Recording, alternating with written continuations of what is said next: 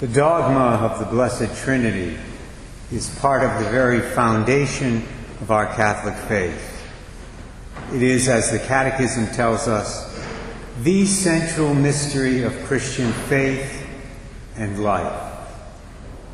The dogma, the teaching, says that there are three divine persons, Father, Son, and Holy Spirit, in the one true eternal God. Now, that may sound rather simple, but as anyone who's ever studied theology or even read the Catechism will tell you, it is not so simple. For example, what does the word person mean in that definition? How can something be one and three at the same time? If the three persons form one God, how can they be distinct from one another? If the Father begets the Son, how can the Son be said to be eternal? And on the questions go. This is why volumes upon volumes have been written about the Blessed Trinity in the last 2,000 years of Christian history. So on the one hand, the dogma of the Trinity is highly theoretical. And yet from another perspective, my brothers and sisters, it's a very practical teaching. And I would say that's exactly the way we should expect it to be. If the teaching of the Church about the Trinity is true, and I of course believe it is, and at the same time the triune God created us and everything that exists, then there should be many things about the Trinity that relate to the ordinary, everyday experiences we have as human beings. And that's precisely the way it is. The dogma of the Trinity, for example, reminds us of the importance of family life, the importance of the nuclear family, since it teaches us that God is, in a certain sense, a family of persons united by an eternal bond of love. I noted that at the beginning of the Mass today. That's a very important lesson for people in our day and age, because in our day and age, the traditional family, the nuclear family, is under direct and almost constant attack, especially these days by the people in the so-called woke crowd.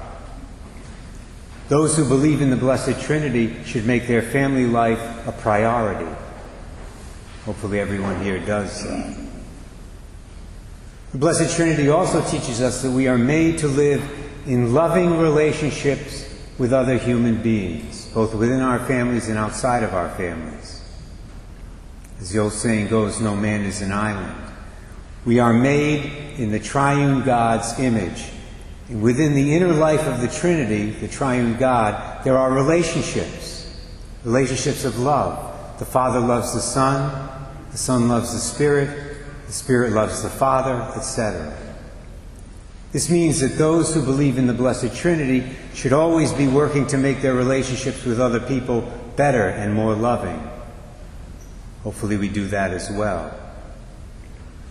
Believers in the Trinity should also have no difficulty whatsoever in recognizing and avoiding sins like racism, which has been a big topic of discussion in our country in recent months. Believers in the Trinity should have no trouble recognizing and avoiding sins like racism and abortion, because believers in the Trinity, they affirm a very important truth, whether they are conscious of it or not. And the truth is this: those who share the same nature enjoy the same dignity. If you forget everything else I say today, try to remember that. It's so key, especially in our world today. Those who share the same nature enjoy the same dignity. Now, what do I mean by that? In the Blessed Trinity, the Holy Spirit, the Father, and the Son are three distinct divine persons. However, the Father is not more divine than the Son is. The Son is not more divine than the Holy Spirit is. The Holy Spirit is not more divine than the Father or the Son. Each person of the Blessed Trinity shares the divine nature. Consequently, each is to be worshipped as God. Those who share the same nature enjoy the same dignity. In a similar way, every human person, regardless of their age, regardless of their skin color, regardless of their other personal characteristics, every human person has a human nature. And so they deserve to be respected and treated with a certain dignity and respect from the moment of their conception in the womb to the moment of their natural death.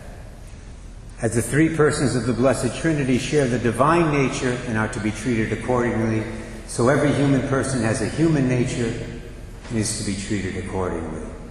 Boy, if we learned that lesson as a people, as a country, we'd have a different nation, believe me. The dogma of the Trinity even has implications for our understanding of marriage and family life. This is something St. John Paul II helped us to understand in his Theology of the Body teachings. And one of those implications concerns so-called gay marriage. As we've all found out in recent years, a state, a society, a country can choose to make this practice legal through a legislative act or through a judicial decision. We have to remember that's all it is, legal. It's not real. And it's not real, that is to say, a gay marriage can never be a marriage in the true sense of the term, precisely because of who God is as a trinity of persons, because of who we are as human beings made in his image and likeness. Let me explain that. In the Blessed Trinity, the Father loves the Son. He loves the Son with an intense, perfect, eternal love. The love of the Father and the Son is so intense that it's actually another person, the Holy Spirit, who, as the Nicene Creed tells us, proceeds from the Father and the Son. So please notice, in the Blessed Trinity, the love is fruitful. The Father loves the Son, and from that love the Holy Spirit proceeds eternally. That's key. In a speech he gave in Africa back in 1988, St. John Paul II said this. He said, Christian life is a reflection of the life of the Blessed Trinity, where there is mutual giving and receiving of love among the three divine persons. Now that shouldn't surprise us because we're made in God's image and likeness. As I noted earlier, our family lives are to reflect the inner life of the Blessed Trinity because we've been made in the image and likeness of the Blessed Trinity. All that having been said, if a marriage here on this earth is going to reflect the life of the Trinity properly, that marriage obviously has to be fruitful. Or at least it has to have the natural potential to be fruitful. It has to be fruitful, or at least potentially so, because the Father's love for the Son and the Blessed Trinity is fruitful. But a so-called gay marriage can never be fruitful, can it? You learn that in Biology 101. Two men cannot have a natural child on their own. Two women cannot have a natural child of their own. It's impossible biologically. Only the marriage of a man and woman has the natural potential to be fruitful. So of all the reasons that can be mentioned as to why gay marriage is wrong, perhaps the most important one is it's anti-Trinitarian. It's anti-Trinitarian because the love of the Father and the Son and the Blessed Trinity is fruitful. The love in a gay relationship is not. And it can never be.